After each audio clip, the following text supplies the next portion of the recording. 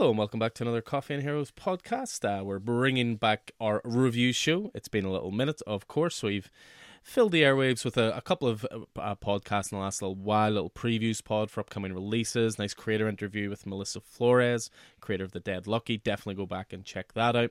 But we're still playing catch up on reviews, although we will be doing them in a more monthly format at this point, so it doesn't seem quite as overwhelming as it did maybe a little while back. But again, determined to get fully caught up, so we're going to be looking today at the reviews for titles in the end of May and also the beginning of June. So of course, spoilers will be everywhere. So your host is always Alan, the owner of Coffee and Heroes in Belfast, and I'm delighted to say I'm not flying solo this evening. He's back. Mr. Miller, how are you? I am good. That was quite the welcome. Yeah, it's a wee bit weird seeing, listening to podcasts going out, and I'm not on them. You're on your lonesome. But I guess I have to thank for that the wonder of work and festival season, which is always a trick. So I spent a week in Newcastle over there for the Generator Live conference in the northeast of England, which was great. Never been to Newcastle before. Lovely city. Some pretty cool comic shops and nerd culture over there whenever I got a chance to take a break from the music culture. And then the week after that was the amazing Stendhal Festival up in Limavady here in Northern Ireland, which just was fantastic this year. Great to be a part of, working mostly behind the scenes, but managed to see some great gigs. Pete and Diesel, a thrash folk three-piece from the northwestern Isles of Scotland. Sister Sledge, the legends of We Are Family, played on our one of our main stages. The fantastic Woodburn and Savages from Derry, pure Northern Irish punk. If you haven't heard them, absolutely check them out. They're working on their second album at the minute, and just about the best band in the country as far as I'm concerned. And the reunification of Here Comes the Landed Gentry. So saw some really, really good music, and needed about a week to recover from all that. I was supposed to be in London this week, but thankfully due to too many people at work being off from COVID, that was cancelled. So I'm pleased to be here. Yeah, that sounded like you were going to say, I was supposed to be in London this week, but I just couldn't face it. But no, you were ready, professional as always, good to go, but it was cancelled at the other end. So you can enjoy a week in Belfast in its place. As I say, it's been a minute since we've sort of caught up. In that time I went to Belsonic, saw a Liam Gallagher gig, which was really, really fun. Obviously I'm an Oasis mark, so of course I'm going to enjoy that. It was definitely a different sort of experience, though, simply because when you're there with your other half who's pregnant, you find yourself not really watching the stage but looking close to you for all the drunken idiots who are going to bounce into you. Ooh. So I must have moved her from my left to my right to behind me to in front of me the whole way through the gig like crazy. But no, that was really, really fun. And then got to meet the greatest wrestler of all time. I knew you'll be excited about this, Keith. The Ultimate Warrior. Because he's a musician as well. Well, the Ultimate Warrior, that's a different one. But, he's a musician as well with his band Fozzy. But yeah, we got to meet Chris Jericho and have a Q&A in the Limelight in Belfast. Get some stuff signed. Oh, cool. Really, Very really nice. cool experience. It's always great when you meet your heroes. They always say never meet your heroes. I say that's crap. Go meet your heroes. And hopefully they're as nice as Chris Jericho was. So yeah, there was all of that, but what I found is, and I said this, I think, to you in store a few weeks ago, I've said it to a few people, I thought June was going to be one of the most productive months of my life in terms of getting caught up on TV shows and comics, because there was no football on, and also this is the start of the countdown period to when me and Vicky 2 becomes 3, so I was sort of like, right, we have to get caught up on all this stuff. So we've watched, we finished Moon Knight, we finished Obi-Wan, we finished Ozark, we finished The Boys Season 3, and we're 2 episodes away from finishing Miss Marvel. So we have been in proper catch-up mode, to say the least. I think you're pretty much caught up on most of those as well. Most of Yeah, go through that list again. So we had Moon Knight first. Finished Moon Knight, yes, finished that. Really, really enjoyed it. Totally different take than we've seen in any other Marvel shows, and I think the depiction of mental health was a real bold move. They certainly pivoted a wee bit from some of the stuff we've seen in the comics, but I really enjoyed it, and particularly that that finale and some of the teasers of what might be to come if Oscar decides to pick up the mantle again. Although, as we know, that's not contracted for. Obi-Wan, really, really enjoyed. I'm not as maybe critical a Star Wars fan as many. I just enjoy the fact that there's new content. Enjoy the fact that it's just good fun. And they absolutely did the whole Wild West samurai thing down to a T. And great to see Ewan McGregor back in that role, for sure. So I really enjoyed that, really enjoyed the story. I love that Darth Vader isn't, hands off these days. Mm-hmm. That, they can go ahead and use a character, and the creative team behind those are great. Finished Ozark as well. Really enjoyed that series. Up there with some of the biggies, up there with the Sopranos, the Wires, the Breaking Bads, the Deadwoods of the golden age of television, I think. Jason Bateman's just phenomenal. Don't think I've hated a character much more than I hated Laura Linney in that. She was just a irredeemable individual, which obviously was played fantastically.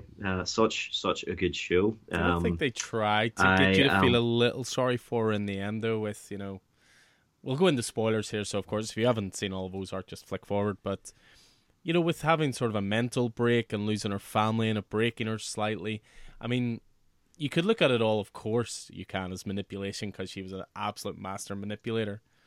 But surely even in your cold, cold heart, there was a moment where you sort of thought, she just wants her kids back. Yeah, I mean, that's the whole basis of Wanda in the MCU, let's be honest. She just wants her kids back. Yeah, though, thank goodness her character in Ozark did not have reality manipulating powers, because that would have been a disaster. No, I don't know. I think the whole getting section thing was all part of the manipulation. She was there because she needed to manipulate her father. She needed to manipulate the situation. She was a horrible character, brilliantly played, but horrible character.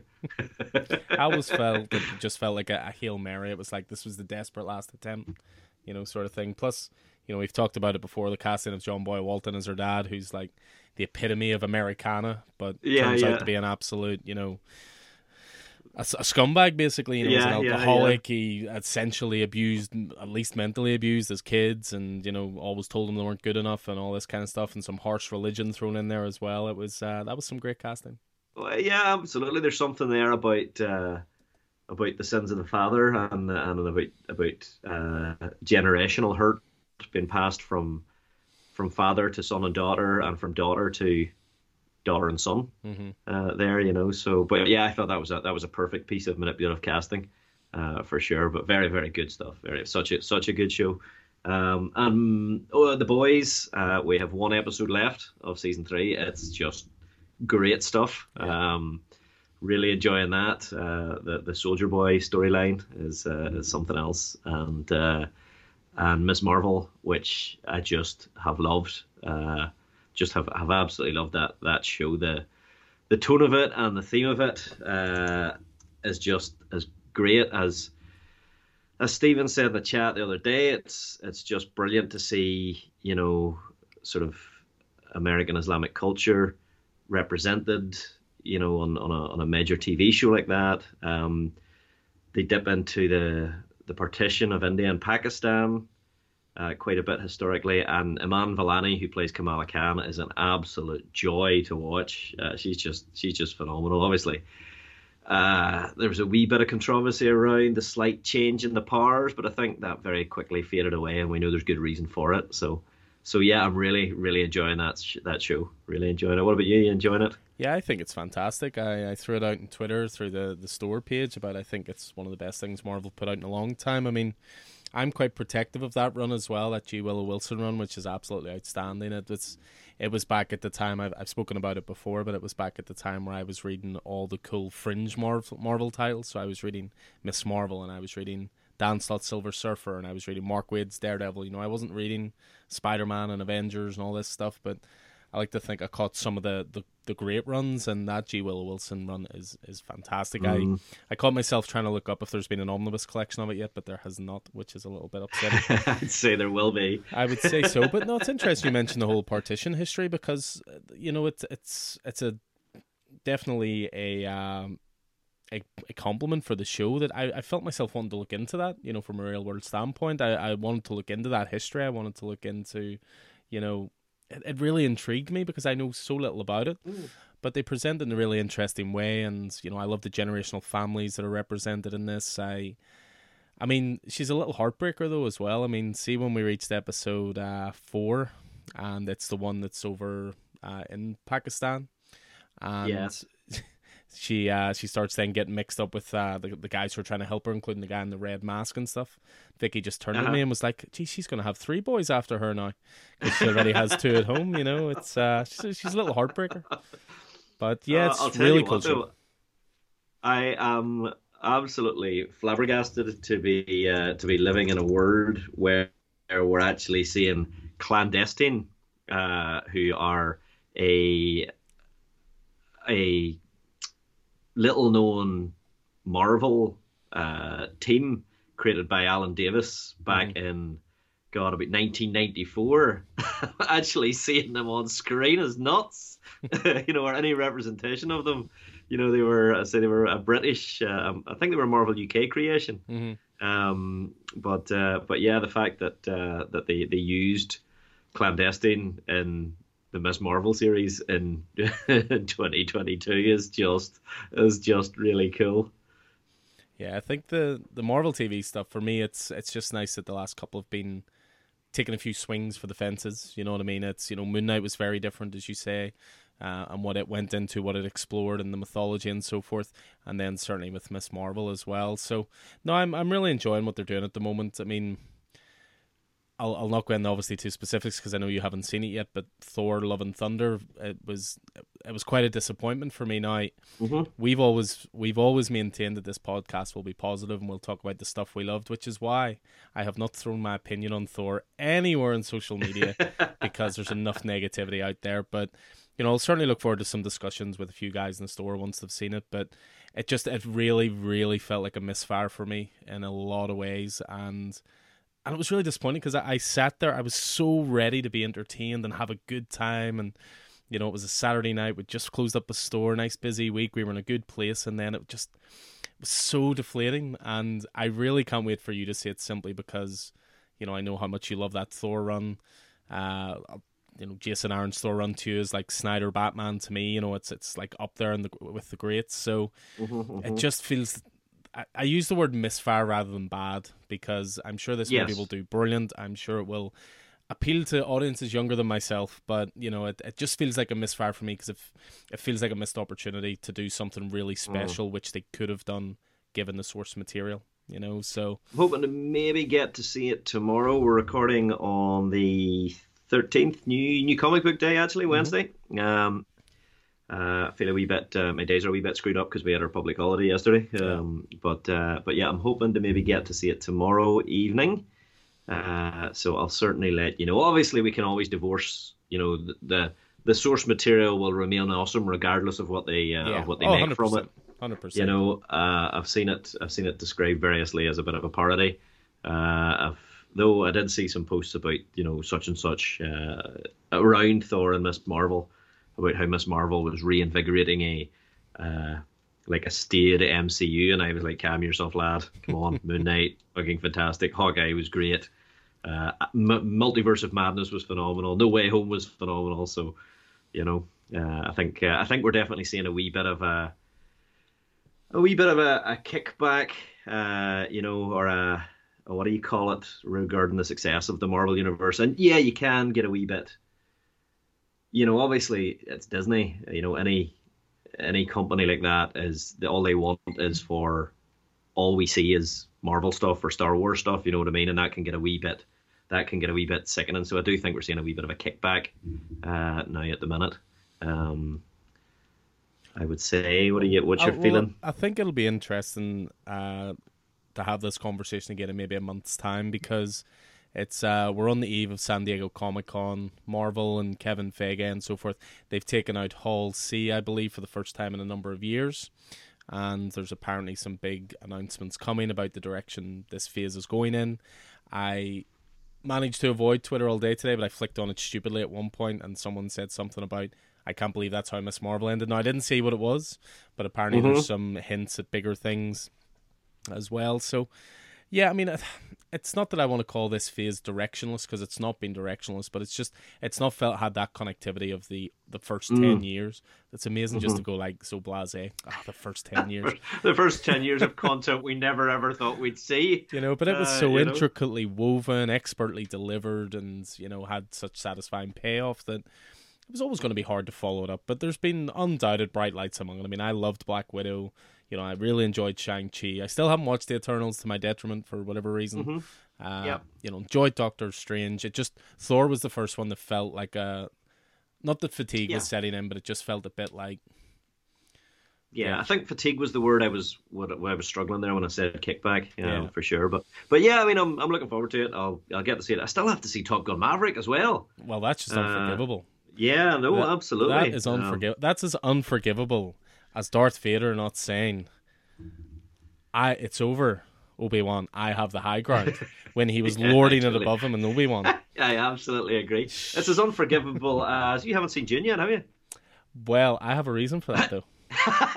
Dune is part one of a 2-part movie, so I'm happy to wait. Top Gun is very much a standalone. Right, fair enough. Fair enough. You couldn't even convince yourself to. You've kind of got me. I hope I'm intent to see them both. There was another couple of movies that I wanted to see, just been so flat out, and that's not even taking into account. I mean, part of it as well has been trying to do a bit of DIY in the house, and my God, that always turns into a project. You know, you think this will take 2 hours, it ends up taking 2 days, as one disaster ends up in another disaster, ends up in another disaster. So that's part to blame. I also, obviously, Paramount Plus has come out. I'll try and say that again. Paramount Plus. There we go. Has come out, and so the Star Trek series will be leaving Netflix, and I've been sort of watching my way through the Next Generation, which is just great stuff. You know, that series of, you know, just, I'm hoping to get Deep Space Nine and Voyager watched as well. Yeah, but we'll see what happens. So I've been doing that. I've got myself totally addicted to The Office US, thanks to your good self. And I'm burning through that. And that's not even to talk about the 90-issue strong pile of comic books that I've got sitting beside my bed to read. How dare you go out and live your professional life for a couple of weeks and neglect your comics? This is unforgivable. This is unforgivable. The worst thing is, Alan, everywhere I've gone, I have taken a pile of comics with me, and I always come back having read like 2. Well, that's 2 more than you left with, so let's look at it positively. Well, yes, true that. But yeah, plenty of TV and movie watching. I mean, as I say, we both fully intend after the conclusion of this episode to finish off Miss Marvel this evening, and then I think my next one will probably be Stranger Things, the latest season. So it just seems like, I think so. It just seems so long. What are these hour-and-a-half episodes about? It's a TV show. I don't watch 10 movies. Let's not complain about content that we enjoy being being put out, and you know, it's Stranger Things is what I want to watch, and also the final season of Better Call Saul, which I will now be watching weekly. It's probably the first show, and I don't know how long I will watch weekly now. Okay. The second half of the final season there started on Tuesday, and it's going to be a weekly show. So, oh man, it's so good. It is so good. Yeah, I look forward to a couple of left field ones as well for me. I watched Outer Range with Josh Brolin on Amazon Prime. That was really good, like a Western sci-fi mashup. Very, very good. I hope it gets a second season. And also Wu-Tang, an American Saga, which was on Disney Plus, I think, Stars. All 10 episodes of it. It was very, very good. You know, chronicling the formation of one of the most famous and influential hip hop groups of all time. Excellent. Well worth a watch. Well, that is us caught up on our TV and movie watching, but we're going to have to, I'm sorry, Keith, I know you have 90 comics to sit and read there, but we're going to have to talk about some comics. But on the plus side, we're going to be talking about comics that came out in the middle of May.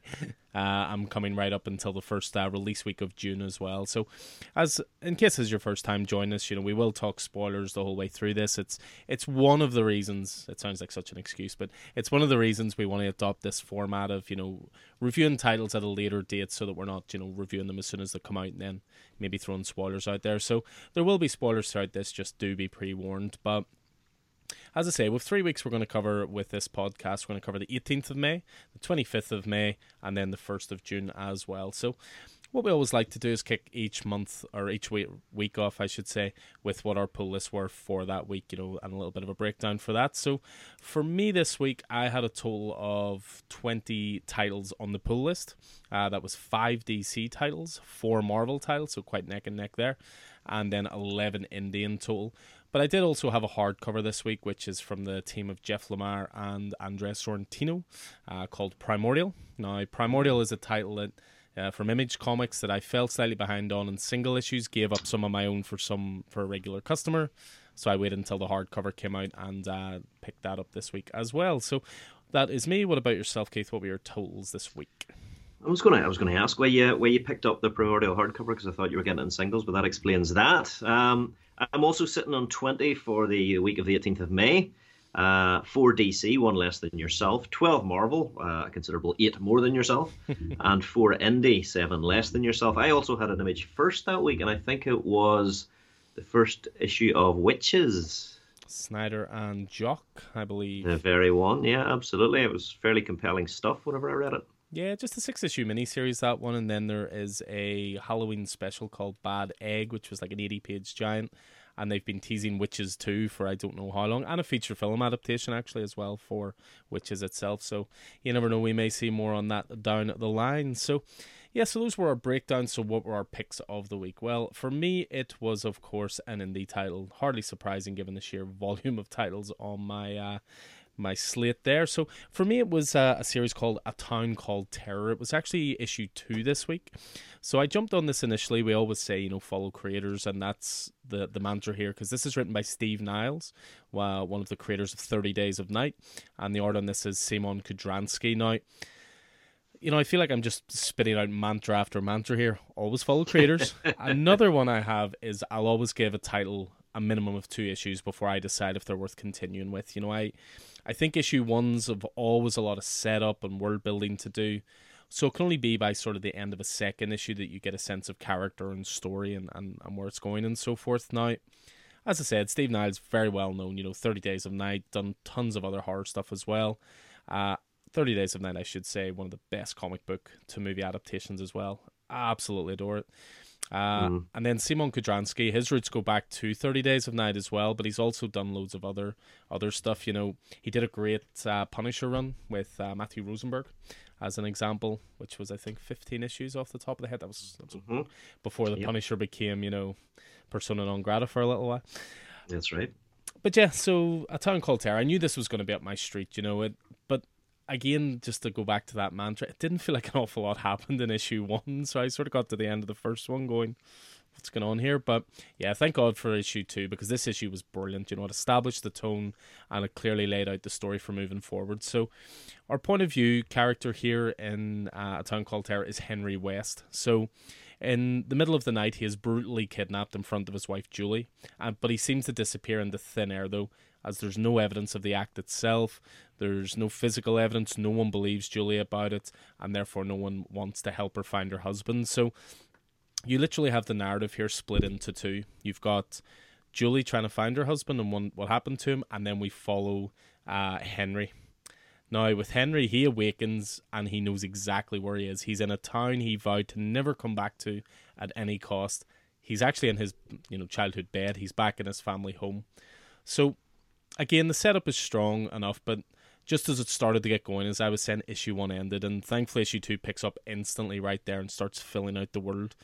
And it's anything but a straightforward narrative, and there's tons of dark imagination through this as well. So, as I say, Henry wakes up in his family home in his old bedroom. That's strange in itself, but What's even stranger is that his deceased father is newly resurrected and is imploring him to look for his mother, who has also went missing. So we get snippets here of the tainted family legacy, and Henry obviously has anger towards it, and it's this legacy that I'm sure we'll come back to look at more in upcoming issues that caused him to hit the road and never come back, and yet it always has a way of getting you back somehow. So, as I say, we also have that adjacent narrative of Julie looking for her husband, and she's hired an investigator to look into the strange goings-on, and he may have found something that proves that it's not all in her head as well. So the issue continues, and Henry ends up chatting to his sister, who is also in town, and there's some violent scenes here as well that show just how dangerous Henry is. So again, he has a really dark background that's going to be really interesting to explore. He's shown to be very dangerous, and how he's not to be messed with. But it's maybe himself he doesn't trust here as much as anything else. And there's clearly lots going on in this town. It reminds me of something like Silent Hill or Alan Wake or... I'm looking forward to see how much weirder it can get. As you well know, Keith, I'm a huge fan of things like Twin Peaks, for example. Yes. Weird little small towns in America just endlessly fascinate me, and that's what A Town Called Terror has tapped into. But it's also raising the level of horror we've come to expect from Steve Niles. I think Kudransky's art is a perfect complement for the series as well. It's entrenched in oranges and browns and reds, making this small town come across as purgatory by the way of hell.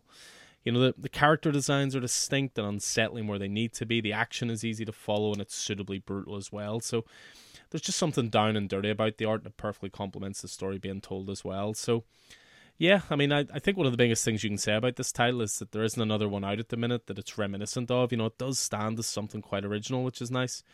You've got Steve Niles' small town paranoia and Kudransky's horrific art melding perfectly. And I've already read issue 3. It is awesome as well. But yeah, once again, listen to Coffee and Heroes, follow creators, and make sure to stay on something for 2 issues at least before deciding it's not for you, because I'm in hook, line, and sinker now. Great title. Sounds really interesting, especially those comparisons to Silent Hill and different bits and pieces. I agree with you. I'm a wee bit obsessed with isolated small town America. Such a big country that seems at times sort of all joined up, and then you realize there are these big black holes that are just the people don't know what's going on in there. Like whether it be forgotten pockets almost. Yeah, I mean, for me, it's that obsession focuses on the Appalachians, the Appalachian Mountains, and those little towns and little communities up there. You saw it, I guess, in Dopesick. To some extent, but there's also a podcast I listen to called The Old Gods of Appalachia, which I must link you to. I think you'd quite enjoy it. Yeah. It's all horror stories based in that, a compendium horror stories based up in that area. So yeah, absolutely, very very cool. Sounds, and I agree with you. There's a few things now that have come out that I always will give it 2, maybe 3 issues. Steve Orlando's change to Marauders is one of those. Sadly, I think Marauders is going to lose me now after Steve Orlando taking it over. Just the story's just not keeping me the same way Jerry Dugan's did. Well, there's a reason for that. Jerry Dugan is very good at what he does, hence why he's on the main X title. So that was my pick of the week. That was 18th of May release. That was A Town Called Terror number 2. So what this week stood out for you above all others? Well, what stood out for me on the 18th of May was Batman the Knight number 5, which I know normally Batman is your purview, but whenever it's good, it's good. Don't accuse me of bias. Never would. I think, for the past few months, Chip Zdarsky's Batman's Beginning series has been sort of skirting around my top choices. The first 3 issues were pretty compelling, but weren't quite there except in moments. Number 4, the last issue, upped the game a wee bit, but this one, number 5, I think really picked it up and ran with it for me. And it finally gave me a glimpse of what I was hoping this series would be, and that is the seminal Batman training adventure, the kind of stuff that we glimpsed in Batman Begins, and that's the reason why of the Nolan trilogy, that's the one that I go back to most regularly. As an iconic hero, Batman is a character who's largely statuesque and unchanging, around his basic status quo, the same as the Spider-Mans and the Captain Americas and that. But these stories allow us to see the clay that forms that statue being worked and molded, and to see that change in process. that you don't get to see in the necessarily the modern day stories. It feels like Chip sort of maybe this issue stopped trying to make his mark on Batman here and started telling the story. And maybe, I don't know, between issue 3 and 4 or 4 and 5, he got the news that he's going to be the main Batman writer and just gets comfortable, and starts thinking about the work that, the giants before him have done. And, this issue is kind of cool because it investigates maybe one of Batman's less sexy skills, beyond his awesome martial arts action and his world-class detective skills. And that's his role as a master of disguise. The stories in which he becomes Matches Malone or any of the other characters or disguises that he adopts. And I mean, I'm sure you like this issue, Alan, because I mean there were real Bond-esque overtones in some parts of it. Would that be fair to say? Bruce Wayne as a spy, you just can't go wrong with that, can you? It's super spy action. I mean, it definitely had a wee sniff of Casino Royale the way it was organised. Cut between parts where Bruce and his maybe ally Anton are being held and tortured in a Russian prison, learning to keep their mouths shut, and then the latter half set in swanky Russian society party. It's sort of, it mirrored that to me, those scenes in Casino Royale where Bond's being tortured in the chair and, then he's also in the casino. It's kind of cool. And, at the party, our protagonists are vying to obtain a MacGuffin from under the nose of a host, a dangerous host, under the watchful eye of their mentor, Avery, who's an ex-KGB master of disguise, who's teaching the lads the art of, cunning and disguise and charisma. The other protagonist, Anton, appeared last issue, and you can see how Chip is sort of showing us, he's using them as a counterpoint to Bruce. Anton's willing to do some things that Bruce isn't, whether it's seducing someone or going down a more criminal route that Bruce sort of rails against. They're nearly not quite dark reflections of one another, but he's using it to highlight Bruce's moral compass. And you can imagine that maybe by the end of this they're not going to be so friendly, or they're maybe going to be coming to blows, or maybe that'll be the final test. One has to eliminate the other, something along those. There's a part of me, and it's all connected Marvel continuity fan part, that wishes that this character had been an early Ghostmaker, a la Tinian's Batman run. That sort of way it would have lined up quite nicely, I think. Really solid art from Gio Domenico, and I think it really, you hear more and more about artists almost helping the characters to act. Where the writer's the director and the artist is is the actor almost. Giving the characters their faces and whatever else, and their emotions. And in an issue that doesn't have an awful lot of it still has it, but it doesn't have an awful lot of kinetic action. The character acting and the backgrounds and the background characters, it really keeps them interesting and visually vibrant, and it really works. Series is, I think, halfway through. Yeah, would that be correct? Yeah. And I mean, whenever it's complete, it's going to make a very attractive trade detailing Bruce's training and Batman's beginning. If they release it as the complete run of 10. I'm also interested to see now if Chip's writing the main book, he pivots things to plant some seeds in the main book if he hasn't already done so. Yeah, it'd be interesting to see that. I mean, you never want the series to be, with the main Batman run, to understand this, you should have read that. But it'd be nice, as you say, if there's little seeds to reward readers who obviously follow along with both. And yeah, I mean, I've dug this series, pretty much since its inception. Again, following creators, anything Chip writes were there, and it almost felt like, was this an audition for Batman or something? I don't know. I mean, he had already done Batman Urban Legends, I suppose, did a really good story with Jason Todd. But as you say, the writing's become more confident, I think, as this series has gone on. And maybe, as you say, that's with that in mind. It's also not afraid to throw in some nice wee nods to certain things as well. There was a great panel in issue 5 where Bruce is getting like a scar attached to his face. And that scar is in the exact same place as Batman Year 1, when Bruce goes down to like the dark side of town, dressed up in just a hat and the jacket. He's the Drifter essentially, and he talks about how you don't need to wear a complete disguise, you just need one really noticeable detail, and therefore that's all people remember about you. So that's where the scar comes from. So I see. I didn't pick that up. That's where it takes a Batman expert. Yeah, there's little nods all the way through, so you can sort of see that Chip has obviously reverence for the character and the classic runs, and there's nothing better than that. We saw that with Spider-Man Life Story when Chip did that. I think we spoke to him about it, and he said he read like all 780 issues or whatever it was at that point.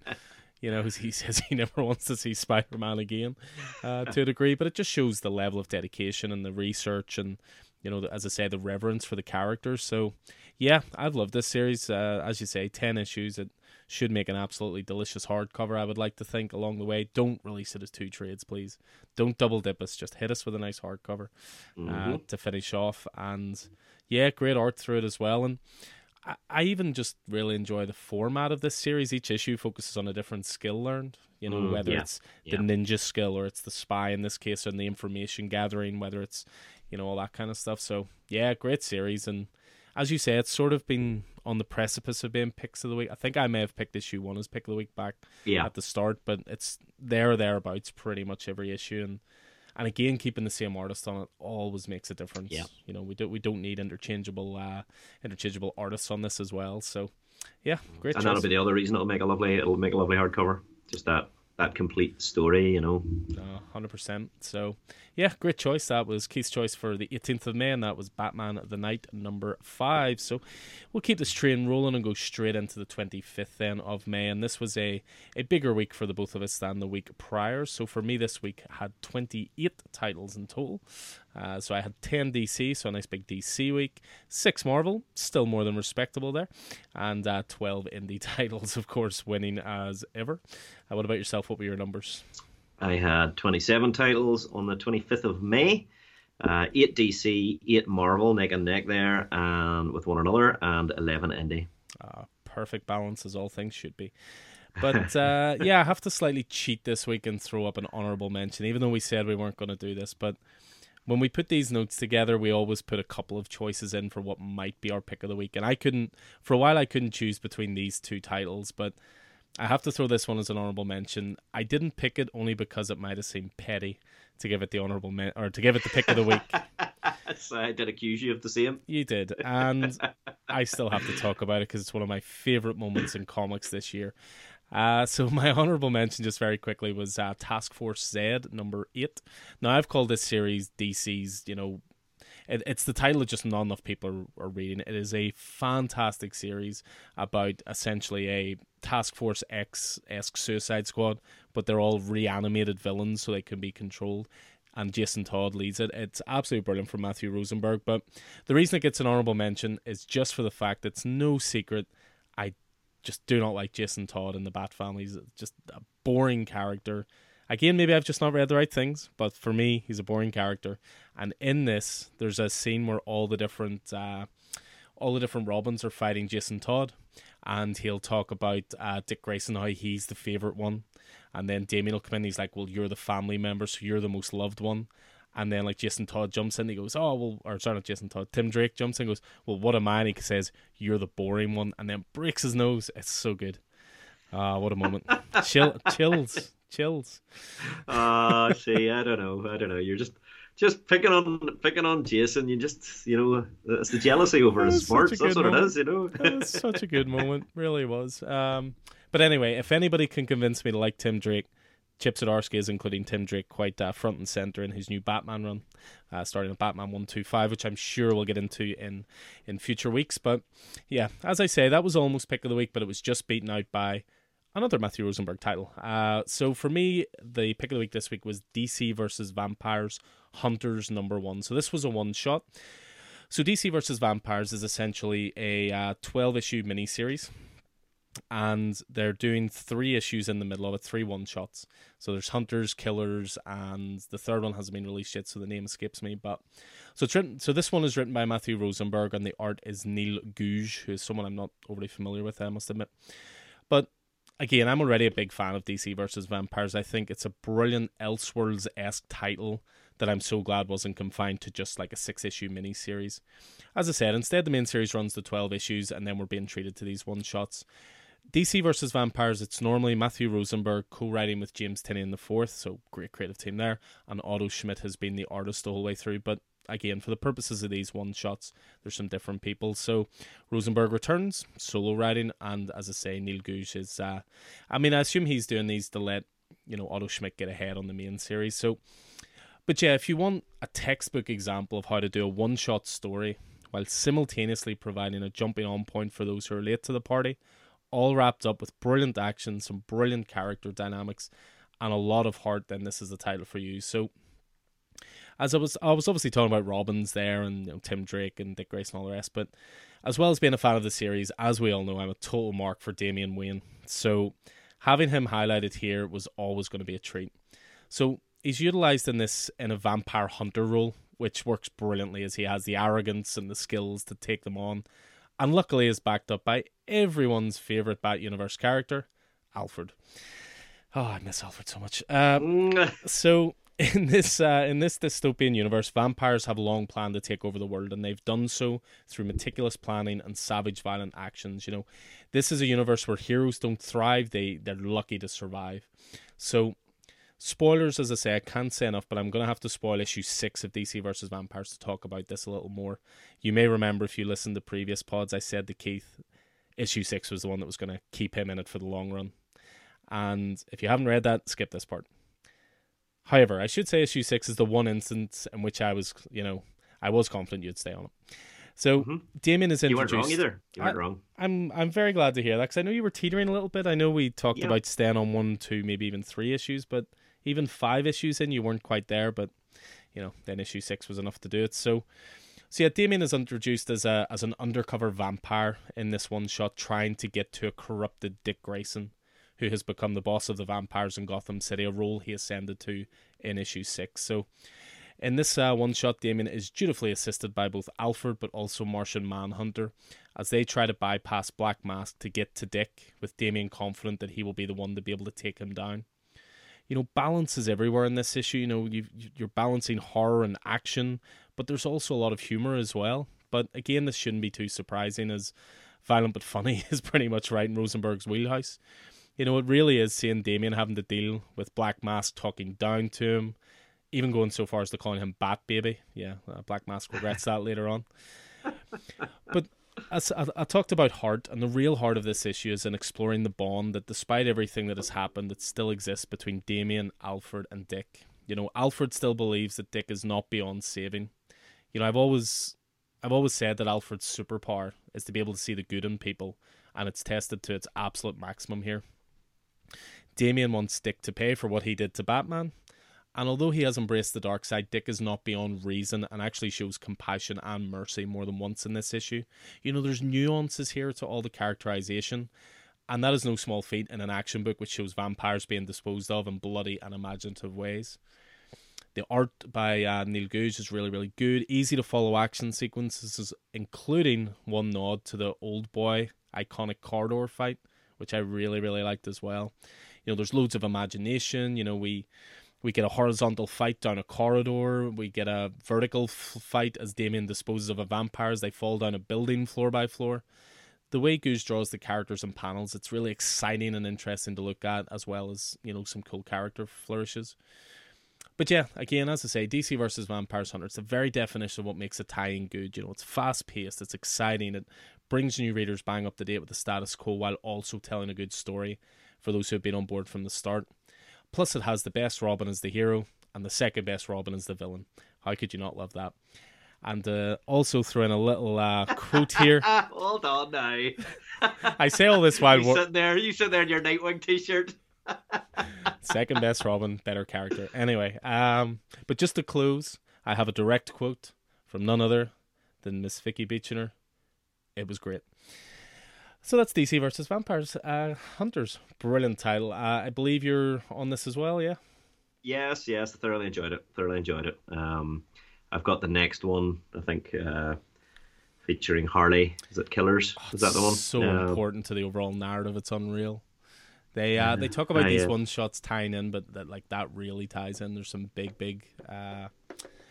things come out in that issue as well. But yeah, this issue, as I say, just exploring that bond between Damian and Dick and Alfred that's still there, despite the decisions each character's made and the directions they go in. It's just brilliantly done. So, but yeah, as Keith very rightly said there, I'm saying the second best Robin. I'm sitting here in my Nightwing t-shirt as we record. So Don't have a Damien t-shirt. Gonna have to change that. Yeah. Well, that's because Damien doesn't have a t-shirt, because he's a backup character at best. I may just have to finish this podcast right here. Maybe there was a reason I was doing these on my own the last couple of weeks. Anyway, that was my pick of the week. So that was the 25th of May release, and as I say, a perfect place to jump on if you missed the first 6 issues of DC vs. Vampires, because it will bring you up to date. So yeah, DC vs. Vampires Hunters #1. And what this week was your pick of the week? Well, while it was brilliant to see Department of Truth back with co-creator Martin Simmons at the helm, I am much too in love with Kurt Busiek and Carlos Pacheco's Arrowsmith to let #5 pass me by. So that is my choice, Arrowsmith Behind Enemy Lines #5. And bingo cards at the ready, but there isn't another book doing the heavy lifting in terms of world building as this book is right now. And what a world they're building narratively and visually in Fletcher Arrowsmith's alternative World War I, steeped in magic and in myth. And in addition to the world building, of which I know we're both massive advocates, this is one of the most entertaining and evocative reads I've had in a long time. Sandman Volume 1 aside, of course. You are not on this at all, are you? Nope. Not as and you haven't read the hardback yet, or the original? No, not yet. So Smart in Their Fine Uniforms. You absolutely should. This is just so good. Our mutual compadre, Martin, who's a man of considerable historical knowledge, he and I had a conversation about the cascading failures that might plague these sort of slight diversions in timelines, but I mean, I absolutely get that. But if you're willing to look at these things through a less pragmatic lens of storytelling and entertainment, this is some of the best you'll get.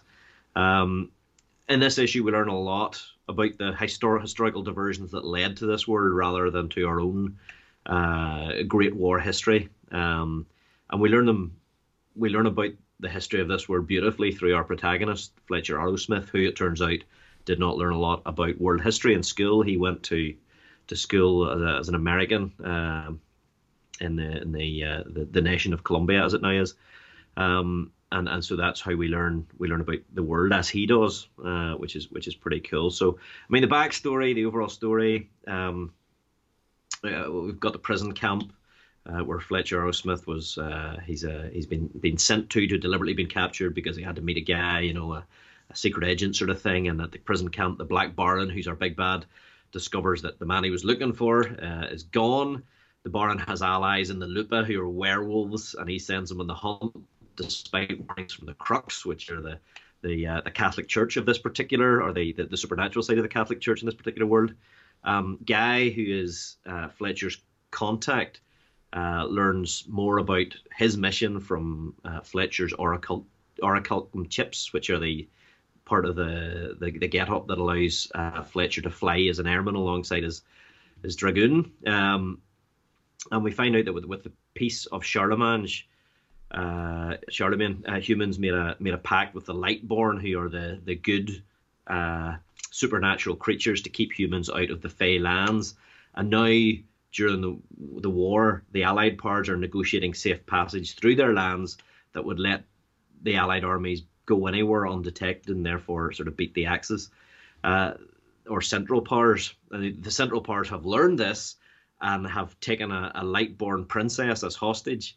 And the only way to locate her and rescue her is for Fletcher to undertake this mission and go through the trolls. And that's where Fletcher comes in, because as we learned in the first story, the first hardcover, back at home, someone that Fletcher was quite close to was this troll who had migrated from Europe and worked on his father's blacksmith.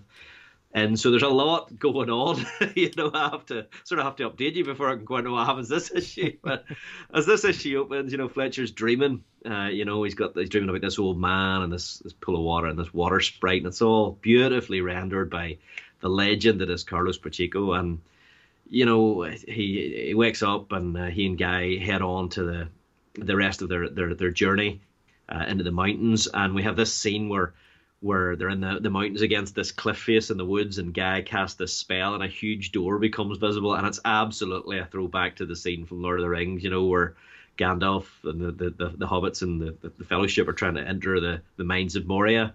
That sort of speak friend and you shall enter. Gandalf, you old fool. But so this takes him into the troll home, and it's a part of Germany, I think, which is magically hidden from human eyes, and we learn a wee bit more about the trolls, and this is, as I say, where Fletcher comes in, because he knows more about troll society through his old friend Rocky, who was raised alongside, and that sort of stuff. So you see how deep this world and the relationships are, and this is only after a 6-issue miniseries and then another 5 issues. There's so much going on, and so Fletcher, he's in the troll home, and he's trying to learn and absorb as much as he can, their rituals, their community, and it has him thinking back to Rocky and what Rocky left behind in order to travel to the States to live and work amongst humans. So there's some questions there, and some I guess some stuff about refugees, and all of that sort of stuff. And at this point, we learn a wee bit more about the background. As Fletcher has some questions about the Feylands for Guy, and Guy is, we'll learn more and more about that character. But it turns out Charlemagne was fascinated by the Lightborn when they appeared, so much so that he built his capital at this area that was a place where the borders of between the Feylands and the real world were so thin. So this was back in the 1200s or something.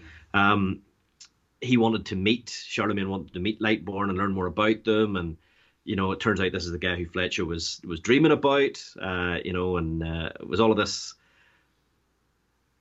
this, this stuff about Charlemagne, becoming favoured of the fairies, and he was one of the rare kings who could draw upon magic. And then, over succeeding generations, that's how magic then sprung into existence amongst humans and amongst human lands and all of that. So it's just some really cool stuff, just brilliant world building. But the crux of it is that through the trolls, they find out where the Lightborn princess is prisoner, and they're sent off in the general direction, which I think is north and east. But what this issue does is it takes us to a whole nother new place, a whole nother new part of Arrowsmith's world, introducing the trolls and the troll home, where we've only seen one troll before, really. And the art just does it such justice. We see some parts of the underground troll caverns, and different snapshots about how it's similar or interesting, or different to our world.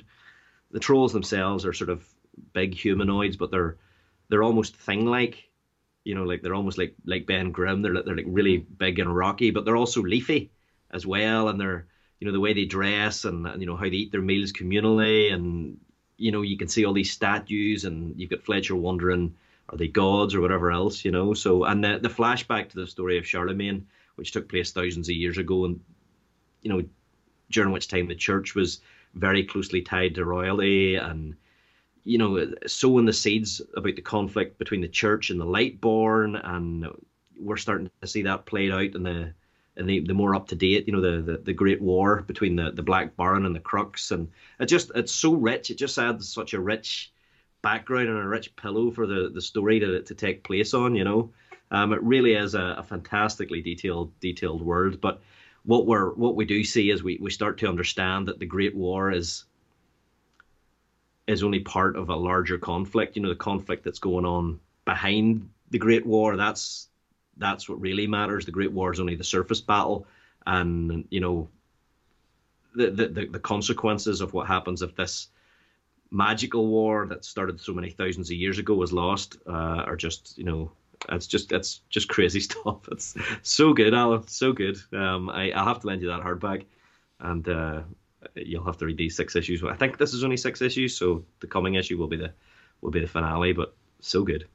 It's really interesting that I had a customer in on Saturday ask me for the first issue of this, for the prime reason that they'd obviously been listening to the podcast and heard your excitement about it, and therefore wanted to jump into it. They were like, "Oh yeah, your man on the podcast got really excited about this title. Have you got any of it?" And I was like, "Well, if issue 1's here, I can sort you straight away. Give it a go, see what you think.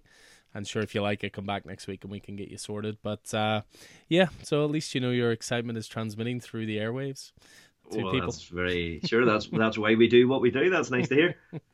So, but yeah, no, I'll have to play catch up starting this one. As you say, this is a 6-issue mini. I mean, I think the original series was 6 issues. That hardcover's just 6, isn't it? Yeah, and I know that there's an intention of at least another 6. But I can see it with the richness that they're building here. I can see it maybe extending out beyond that 6. Yeah, yeah. Very, very good series. Great word, great tapestry they're building. Well, again, I think this is at least the second, possibly even third time it's been a pick of the week. So, there is no higher compliment than that. So, but one thing I did notice, just as we get ready to move on to the next month here as well, and creates a little bit of mystery and tension. All three of your picks here are number 5s. Oh, interesting. I didn't notice that myself. That very seldom happens. So, yeah, just a wee interesting thing I noticed. So you'll have to stay tuned to know what his number 5 from the 1st of June is.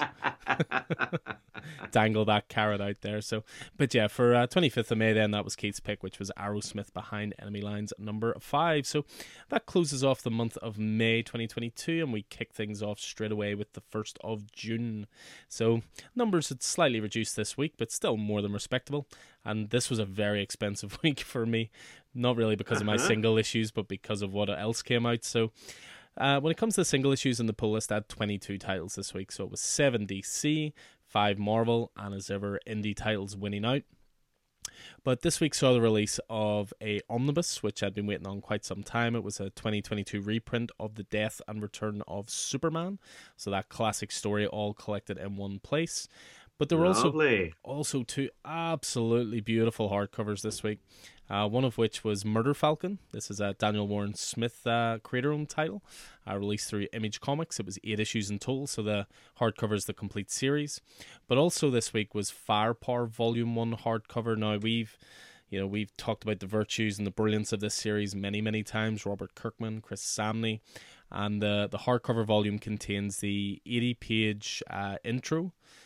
Sort of origin story almost, setting it all up, but then also the first 12 issues as well. So an absolutely delightful book there, and if you've never read Firepower, highly recommend it.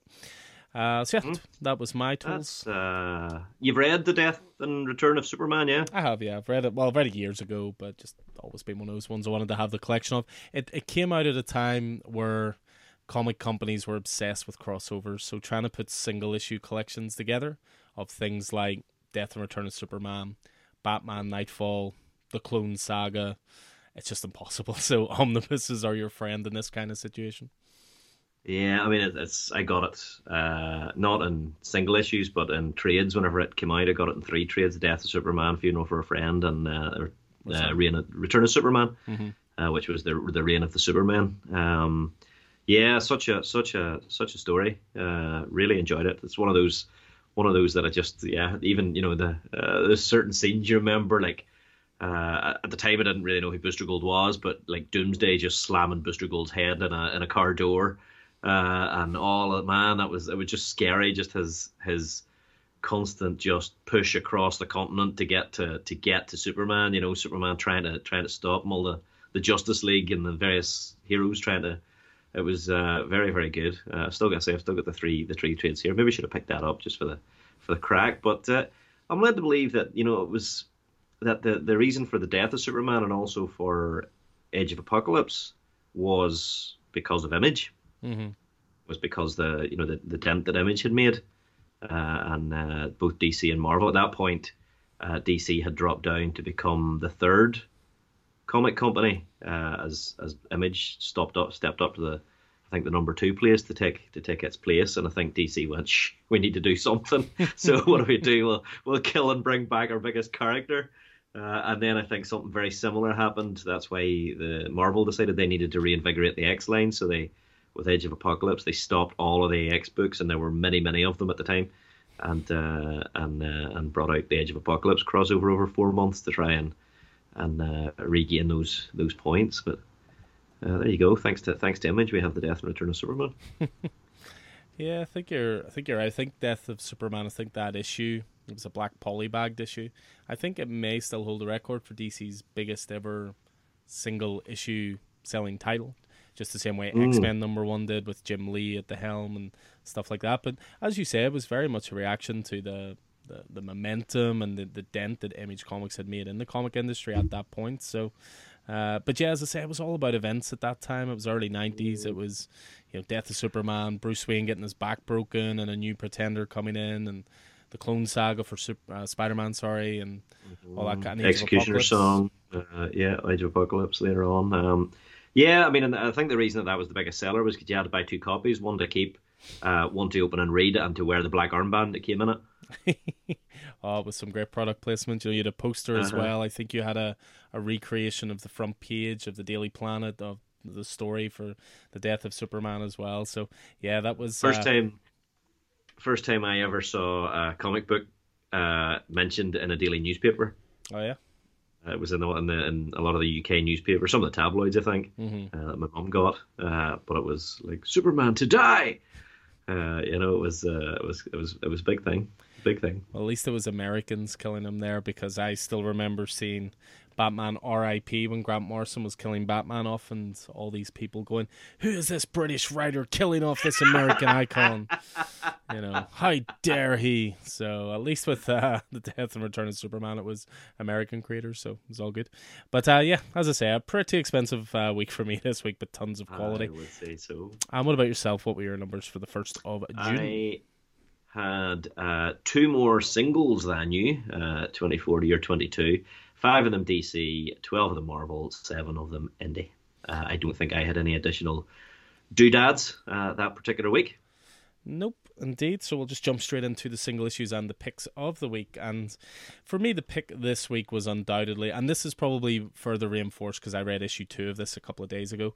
But yeah, for me, the pick of the week this week was The Closet #1. So this is written by James Tynion IV and art by Gavin Fullerton. So you're probably bored hearing it. Pull out your Coffee and Heroes bingo card. Time now for another lesson on following creators. So, yeah, of course we've always been fans of Tynion. How often have we spoke about his titles? It's Something is Killing the Children and the horror aspect of that. It's the paranoia and conspiracy theory of, Department of Truth. It's the all ages adventuring of Wind, or indeed his Batman run as well. So we're always on board for a new creator-owned title from Tynion. Throw in some local talent in the guise of Gavin Fullerton, artist of Bog Bodies, with Declan Shelby, of course, and Chris O'Halloran, the busiest colorist in comics. Think A Righteous Thirst for Vengeance, Ice Cream Man, Time Before Time, Immortal Hulk, to mention but a few. And you have a recipe, I think, here for a great creator-owned horror book, and issue 1 I thought delivered big time.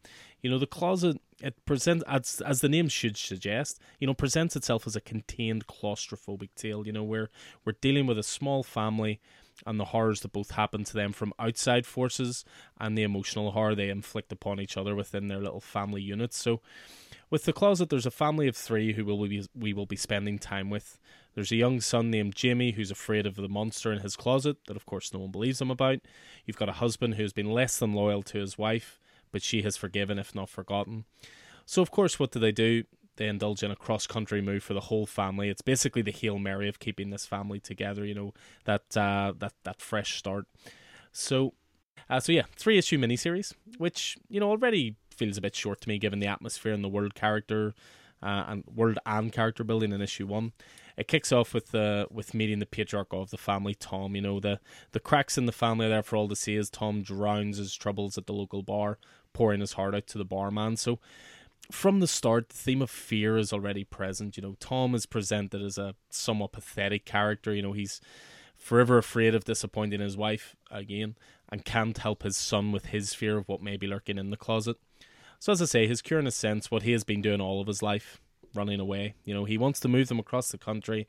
After all, the embers of his affair won't be there, and the closet his son is so afraid of will be able to follow also. So what's cool about this book is the dual narrative setup. We will of course predominantly be following Tom as he seeks to bring the family close together, but we also see the child Jamie's story as he sees the things in front of him that go bump in the night. Where you can feel yourself imploring Tom to just believe his son instead of just dismissing it as his imagination. This is a theme that I think is really interesting. Tynion explores this in Something is Killing the Children as well. Where children can see the monsters that adults cannot. Maybe we need to start listening to the kids a bit more. But yeah, you've got Fullerton's art, which is a great match for Tynion's writing. It captures, both the common tropes and looks of small family life, but also creates unsettling and claustrophobic spaces. the emptiness of the apartment being packed up, the emptiness of those living spaces. It emphasizes the emptiness of this family's life and how little there actually is bonding between them. I think the character work is also great here. There's expressive faces, fear and disappointment drenched all over each member of the family. Again, I mentioned Chris O'Halloran. I mean, his name alone suggests quality. The colors are excellent, works in perfect harmony. It's lots of muted, dark colors, dim lighting.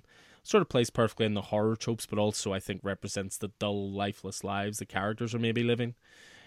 But yeah, overall, I thought The Closet #1, I thought it set up the tale brilliantly. It's a great mix of dark, even cosmic horror. There are some genuine skin-crawling moments in this, and they're achieved through minimalism, which I really like. This isn't the big, scary things go bump in the night. This is, an alien shape essentially peering its head around a corner. It's bright teeth. It's, you can feel the fear in the child's eyes every time. Truly, truly creepy.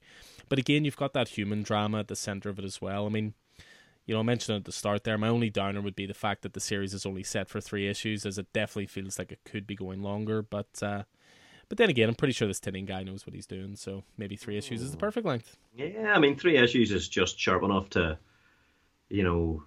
lead you in and give you a punch in the stomach, So I think that's maybe what he. But yeah, I don't know what. Yeah, I mean, there was a couple of things there. I mean, I read this as well, obviously, for the same reason, following creators, I guess, and a bit of horror. Was the protagonist sitting in the bar at the start, and we've all been there where you're sort of like, I'll just have one more. You know what I mean? Sure, another. Sure, it's my turn. We're in rounds. It's your round anyway. Just you know what I mean. The most dangerous thing in the world. They set up a. I mean, obviously doing it for different reasons to run away, but they do set up something that you can sort of empathize with there, I think. And I don't know what it was about the scares or the horror, I don't know if it was because it looked like a wee grey alien, but it had teeth. They normally don't have mouths, or there was something just a wee bit weird about, you get years of living in the 90s and the X-Files, you get so used to seeing little grey aliens, so seeing it slightly different here was just a wee bit chilling, and just the cry of the child, he'll be coming to, as they move house. It was very, very good stuff. I really enjoy it. I'm looking forward to seeing what issues 2 and 3 bring. I'm so far behind that issues 2 and 3 are in my read pile at the minute. I just haven't had a chance to read them yet. I may read them back to back. Well, I mean, if you're going to do that, I'm pretty sure issue 3 isn't out yet, so... Oh, is it not? I don't think it's through your pile. I'm just going to have a wee look at a preview state here. But never worry. I've only read issue 2 so far. That's the only reason I'm pretty sure it's not out yet. Because issue 2 is fantastic. Due out August 3rd, so a couple of weeks. Okay, my mistake. Sorry, there was something said in the store on Monday that made me believe that I had it. And I haven't. Fair point. Issue 2 is fantastic. I mean, the issues feel a little oversized as well.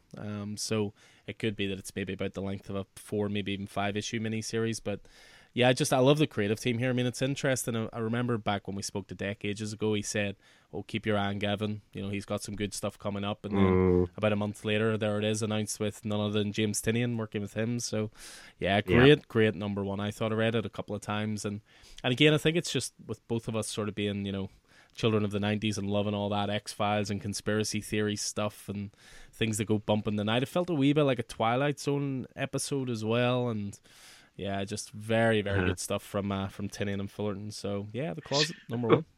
Yeah, are we expecting our Erica Slaughter to appear and save the day? Stay tuned for issue 3. Absolutely. So yes, that was my pick of the week then. 1st of June, and brand new #1, it was The Closet #1. So we now get to finally find out the answer to that other all-encompassing mystery.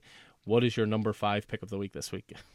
Well, that was perfect mystery setup and third act delivery there, Alan. Brilliant. There's a reason you're a writer par excellence.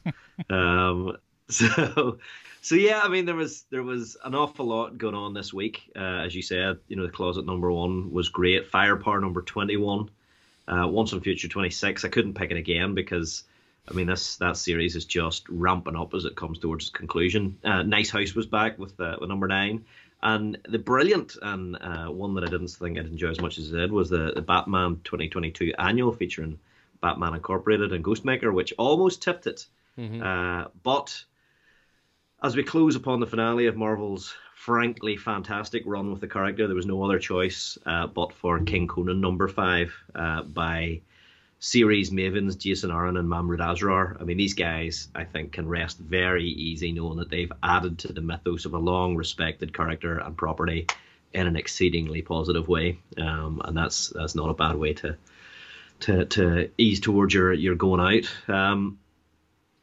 The issue this week, which is the penultimate issue, I believe, changes the spotlight a wee bit and puts it on the villain and long running Conan villain, Thoth Amon, the sorcerer, and it puts him in a spotlight a wee bit. Adding, it puts him in the spotlight a wee bit. He's the wizardly, the sorcererly antagonist of Conan and has been through a lot of the series, but it does so in a way that only strengthens the already fairly strong central conflict of the series. And it's not, I don't think it's another example of an attempt to make a villain, more relatable or paint them as misunderstood, because the Thoth Amon that we see here is absolutely bad to the bone, evil to the core, and the backstory does absolutely nothing to disavow that notion. In fact, we learn just how far this absolute power mad, driven crazy by magic black wizard is willing to go to secure that power, and how the difficulties of his childhood only serve to make the choices that he makes now even easier. For all that, Conan does appear in the issue, but his presence is kind of a cameo and almost like a setup for next issue. It still works, it's still very meaningful, because it definitely pushes the story forward by taking the fight to Princess Prima on the cursed island and giving Thoth Amon a taste of what it means to be a bloodthirsty barbarian. And I think that is where Jason Aaron's success in this book as a whole has always lain. It's how he's able to layer the multiple storylines and fill them with complex drama and emotion as well as action. I think this is very much an issue to sort of bridge the gap between the great Conan versus Conan story that's been told. And it almost feels like a marshalling of forces before the final battle, like the calm before the storm, and what I'm sure is going to be an absolutely fantastic finale. And I don't see how we won't be talking about it in a month's time or so. But there is still a load of content here, and the Aaron and Asrar partnership is one that's just made in 4-color comic book heaven. And I know you'll agree with me that their work over the past few years on Conan has been almost faultless.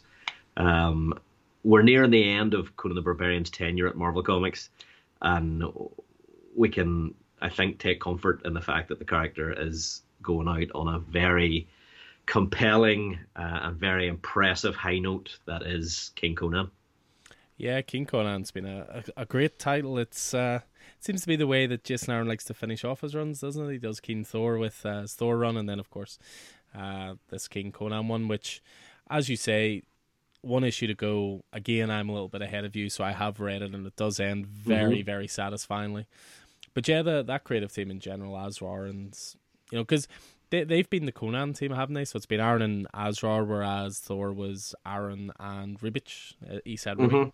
So he definitely sets up these great creator duos. And Mahmoud Asrar is actually coming across to DC to do a title with Mark Waid, Batman versus Robin.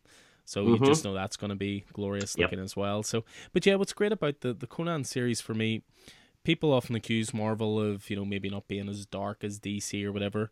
Maybe it's just a case of they're not as relentlessly dark. But when they do dark series, they don't hold anything back. This has been a violent title. It's got dark concepts. It's but really interesting concepts about legacy and about succession and about boredom once you've reached the top. There's, as Alexander saw the breadth of his domain, as I always say, he wept for there no more worlds left to conquer. It's a great, great book. And yeah, I'm excited for you to read issue 6 because I've no doubt we'll be talking about it. Can't wait. It's just been a stellar run. The whole thing, and this is a lovely crown on it, shall we say? Well, again, I have to go back and thank both yourself and Mr. McCants for getting me into the Jason Aaron Thor run when it was but a twinkle in my eye, and I've enjoyed every second of it up to now. So it is a shame that it's leaving Marvel. I mean, it never felt like a Marvel title, like it had to be a Marvel title, but what they've done with it, they've treated it with tons of respect, great creative teams, and it'll be interesting to see what the future holds for Conan and comics, but they've got a heck of a run to follow up anyway with this. Yeah, I mean, and loaning it, licensing it to Marvel, they have done nothing but increase the power of that license and the attractiveness of that property. I mean, there's so many stories in Aaron's run, and Jerry Duggan was on Savage Sword. Yeah. With that cast back to Robert E. Howard Conan stories, or extended on from them, or retold them, or took elements from them and expanded them, so they've really, this is one property that they've treated so well and so successfully, and that's aside from I'm not necessarily as big a fan of Conan in the modern Marvel era, as it would be of the Conan the Barbarian or the Savage Sword of Conan or the King Conan stuff. So yeah, and then of course Jim Zub took over from Jason Aaron on the main title and continued to knock it out of the park as well. So yeah, no, if you've never read the Conan stuff, certainly the recent stuff, I can't speak for the older Marvel stuff. I've never really read through that, but if you want to give the newer stuff a go, it's well worth your time. Fantastic storytelling, and that is being rounded off in King Conan. And I wonder, in 40 years from now, will we be looking at Conan circling back to Marvel again? Probably give it. Do you remember the Conan run 40 years ago? Give it 5 or 6 years, it'll be back at Marvel. Let's be honest. I would say so that'll round off the picks of the week then for 1st of June. So King Conan number 5 for Keith, and then The Closet number 1 for myself. So that is going to do it for us this week as we rattle towards our 200th episode, which is quite the output, I have to say, over the years. Yes, absolutely. That's quite something, and we do have a little something up our sleeves for it. That we most certainly do, and I'm very much looking forward to A, recording what that will be, and B, then certainly releasing it with you two, sharing it with you all. So, but in the meantime, we'll still have our review shows, our preview shows, and we'll transfer out some more creator interviews and bits and pieces along the way. We may even welcome back some podcast stalwarts from ye olden times. You never know. Days gone by. Exactly. So, but as ever, it was great to have you on again, my friend. Nice to just not be talking into a microphone on my own. Yes, pleasure to be back. Sorry I left you on your lonesome for so long. And we'll get back to some regularly scheduled reviews as soon as I get caught up in my reading. But yeah, as I say, absolutely weird seeing the podcast come out and not been on it, But a couple of good previews episode. I got in to see the previews book the other day, and there's some good stuff in there. The stuff that I wrote down and added to my pull list is much the same as what's on the board, actually, the previews board, and obviously your interview was great as well.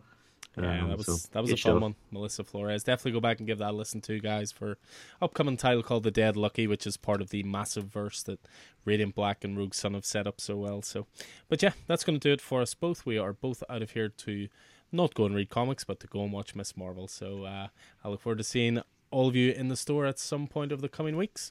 And a pleasure as always chatting to you, Mr. Miller, and we will be back at it soon. Indeed, and in the meantime, try not to end up on an accursed island with your sorcerer's nemesis. Indeed, unless you've read issue 6 and know what happens. Ooh. Cheers for listening, guys. We'll see you next time. Bye. So, I've been Alan Taylor, and this has been Keith Miller. You can find Alan in store at Coffee and Heroes and on Twitter, where Alan is at Coffee and Heroes 1 and I'm a ScannySon00.